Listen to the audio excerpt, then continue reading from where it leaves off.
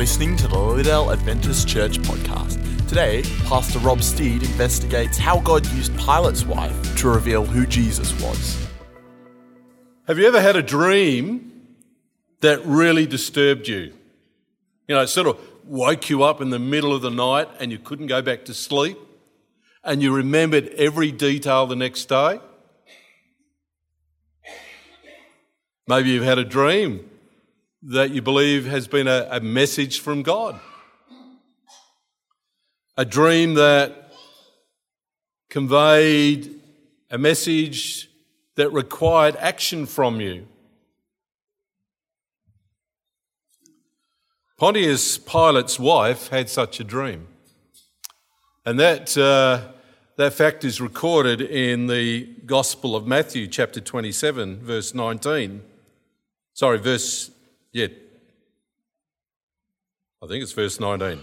While Pilate was sitting on the judge's seat, his wife sent him this message: "Don't have anything to do with that innocent man, for I have suffered a great deal today in a dream because of him." Pontius Pilate's wife is only mentioned once in Scripture, and she is unnamed.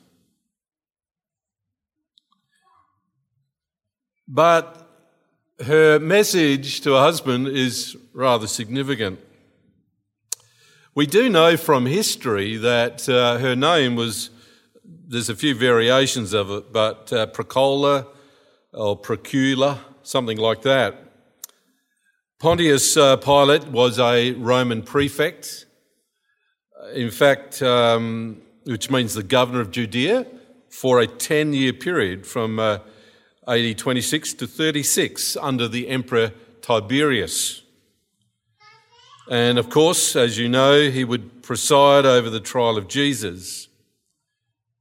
According to tradition, Pilate was an equestrian or a knight. He was appointed prefect of Judea through the intervention of a friend of his, Sejanus, who was a favourite of the Emperor Tiberius.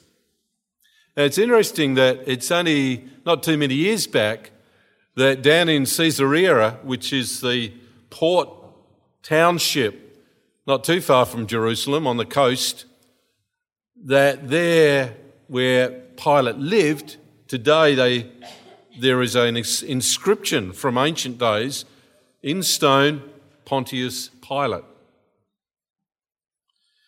So Pilate was sponsored basically and protected by Sejanus. Pilate had a bit of a problem in that he tended to get offside with the people that he was meant to be governing, the Jews. And once his sponsor fell out of favour with the emperor,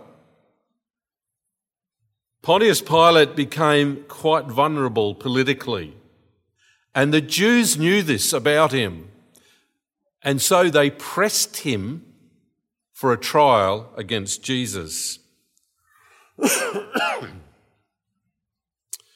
Pilate, throughout his career, would be exposed to much criticism. He, on one occasion, he attacked the Samaritans at Mount Gerizim, and he was ordered back to Rome to stand trial for cruelty and oppression, and particularly on the charge that he had executed men without trial. And according to Eusebius, I think it is. Eusebius is one of the earliest Christian historians. He claims that Pilate actually killed himself on the orders of the emperor. How do we judge Pilate? Well, we have both the New Testament story, but we also have the record of the rather famous Roman Jewish historian Josephus. Both Scripture and Josephus describe Pontius Pilate in similar ways. They picture him as a headstrong authoritarian. He had a problem in that he tended to go too far when it came to dealing with his enemies. And an example of this would be the way he provoked the Jews that led to riots when he sent in his troops into Jerusalem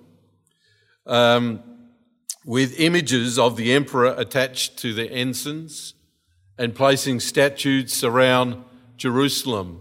I mean, this was just sacrilege for the Jews that a Roman emperor image would be in the city of Jerusalem. They became so enraged, the Jewish leaders, that they sent a large delegation down to Caesarea, and they had probably one of the early pickets or protests outside of his home. And Pilate was infuriated, and he sent out his troops, surrounded them, and told them to desist or they would die.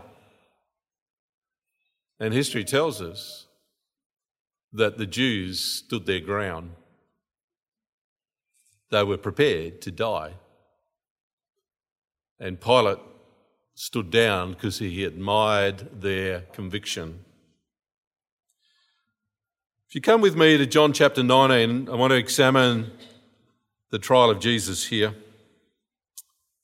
John chapter 19, verse 7, the Jewish leaders insisted, "We have a law, and according to that law, he," that's Christ, "must die, because he claimed to be the Son of God." When Pilate heard this, he was even more afraid, and he went back inside the palace. "Where are you from?" he asked Jesus. But Jesus didn't answer him. "Do you refuse to speak to me?" Pilate said. "Don't you realize I have power either to free you or to crucify you?" And Jesus answered, "You would have no power over me if it were not given to you from above. Therefore, the one who handed me over to you is guilty of a greater sin." Then verse 12, from then on, Pilate tried to set Jesus free. But the Jewish leaders kept shouting, "If you let him go, you are no friend of Caesar. Anyone who claims to be a king opposes Caesar." Now, Pilate did not accept the Jews' accusation against Christ. And he tried to set Christ free.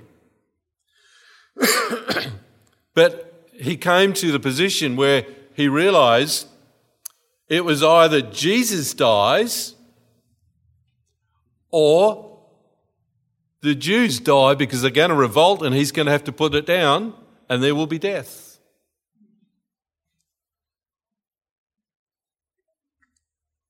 Pilate's wife, according to Scripture, suffered a great deal from the dream she had. Now, I can't actually think of a time when I've had a dream that I've suffered from. You know, the word suffer sort of implies great anxiousness, anxiety, high emotional experience. She suffered. And I thought it's interesting, the text where it says, that day. So it wasn't only at night when she woke up with this dream, but throughout the day, she was suffering from what she had seen in that dream. Of course, this was no human dream. I mean, the subconscious mind creates dreams all the time, processing what's happened in our day and in our past. But this was not her subconscious.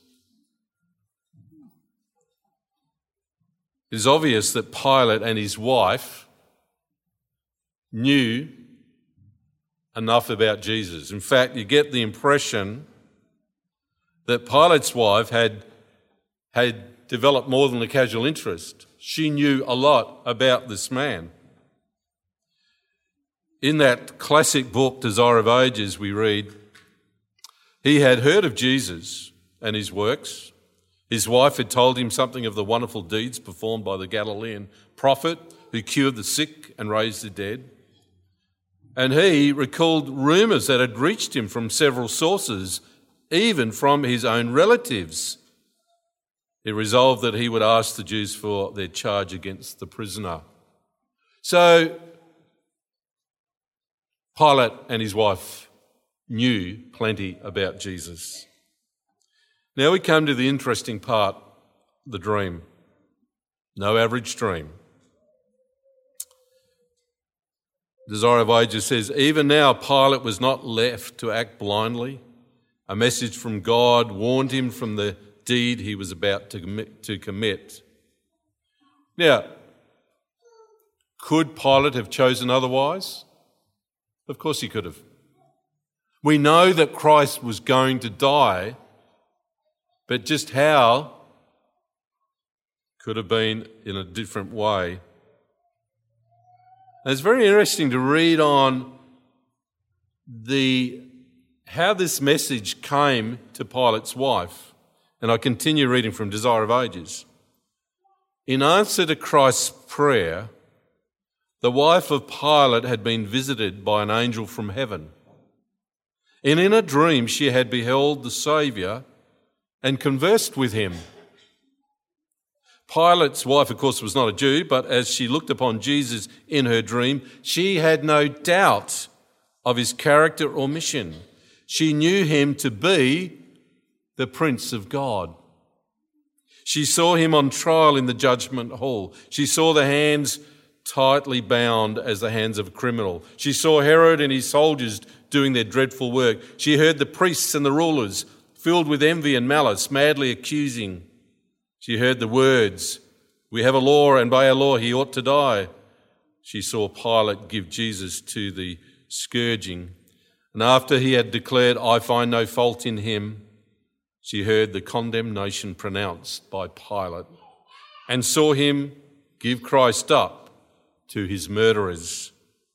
She saw the cross uplifted on Calvary. She saw the earth wrapped in darkness and heard the mysterious cry.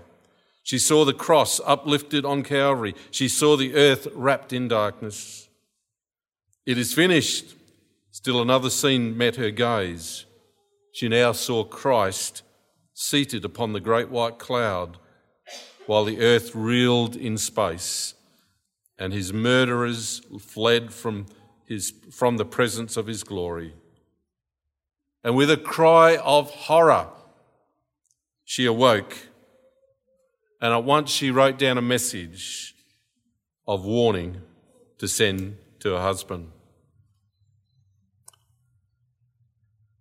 The message is handed to Pilate, and it sort of stuns him. Pilate did not have a clear understanding of who Jesus was, nor his mission. But according to Desire of Ages, he had an instinctive faith in God and in being superior to humanity. A thought that had once before passed through his mind now took a more definite shape. He questioned whether it might not be a divine being that stood before him, clad in the purple robe of mockery and crowned with thorns.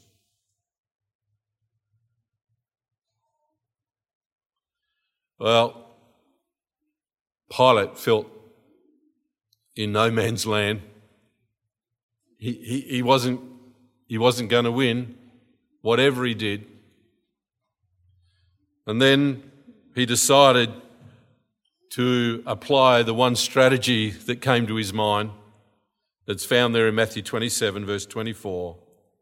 When Pilate saw that he was getting nowhere, but that instead an uproar was starting, he took water and washed his hands in front of the crowd. I am innocent of this man's blood. It is your responsibility. Taylor Bunch, in his book Behold the Man, tells us that washing of hands had been a long-held Jewish tradition. But he also says that that the Romans would have been this would have been a well-known tradition as well. So Pilate washes his hands. Well, we know what happened to Pilate. He dies fairly young. But what happens to Pilate's wife? Of course, Scripture doesn't tell us.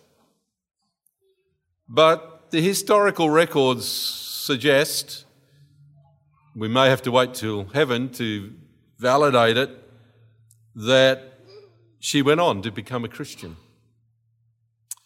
Origen, who is a pretty well-respected church father, on one of his homilies on the book of Matthew, talked about the wife of Pilate becoming a Christian.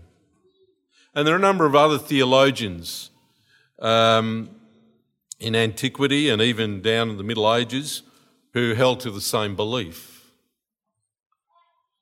Today, the Ethiopian Orthodox Church celebrate both Pilate and his wife as saints. Well, what do we get from this story?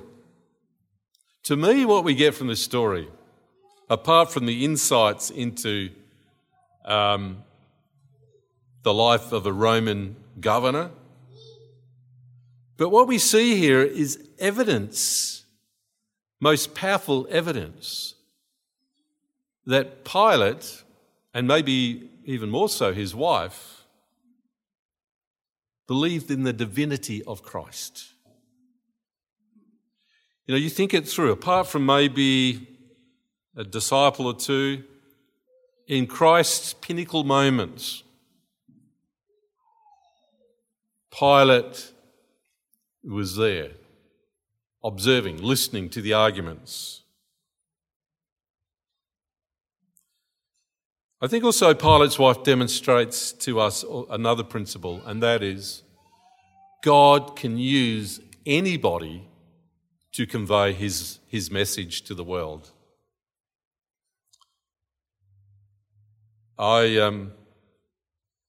She'd be a very interesting lady to catch up with sometime and to reflect upon what happened that day she had the dream. Because there's no question in my mind that dream she would remember for the rest of her life. Because that dream changed the world.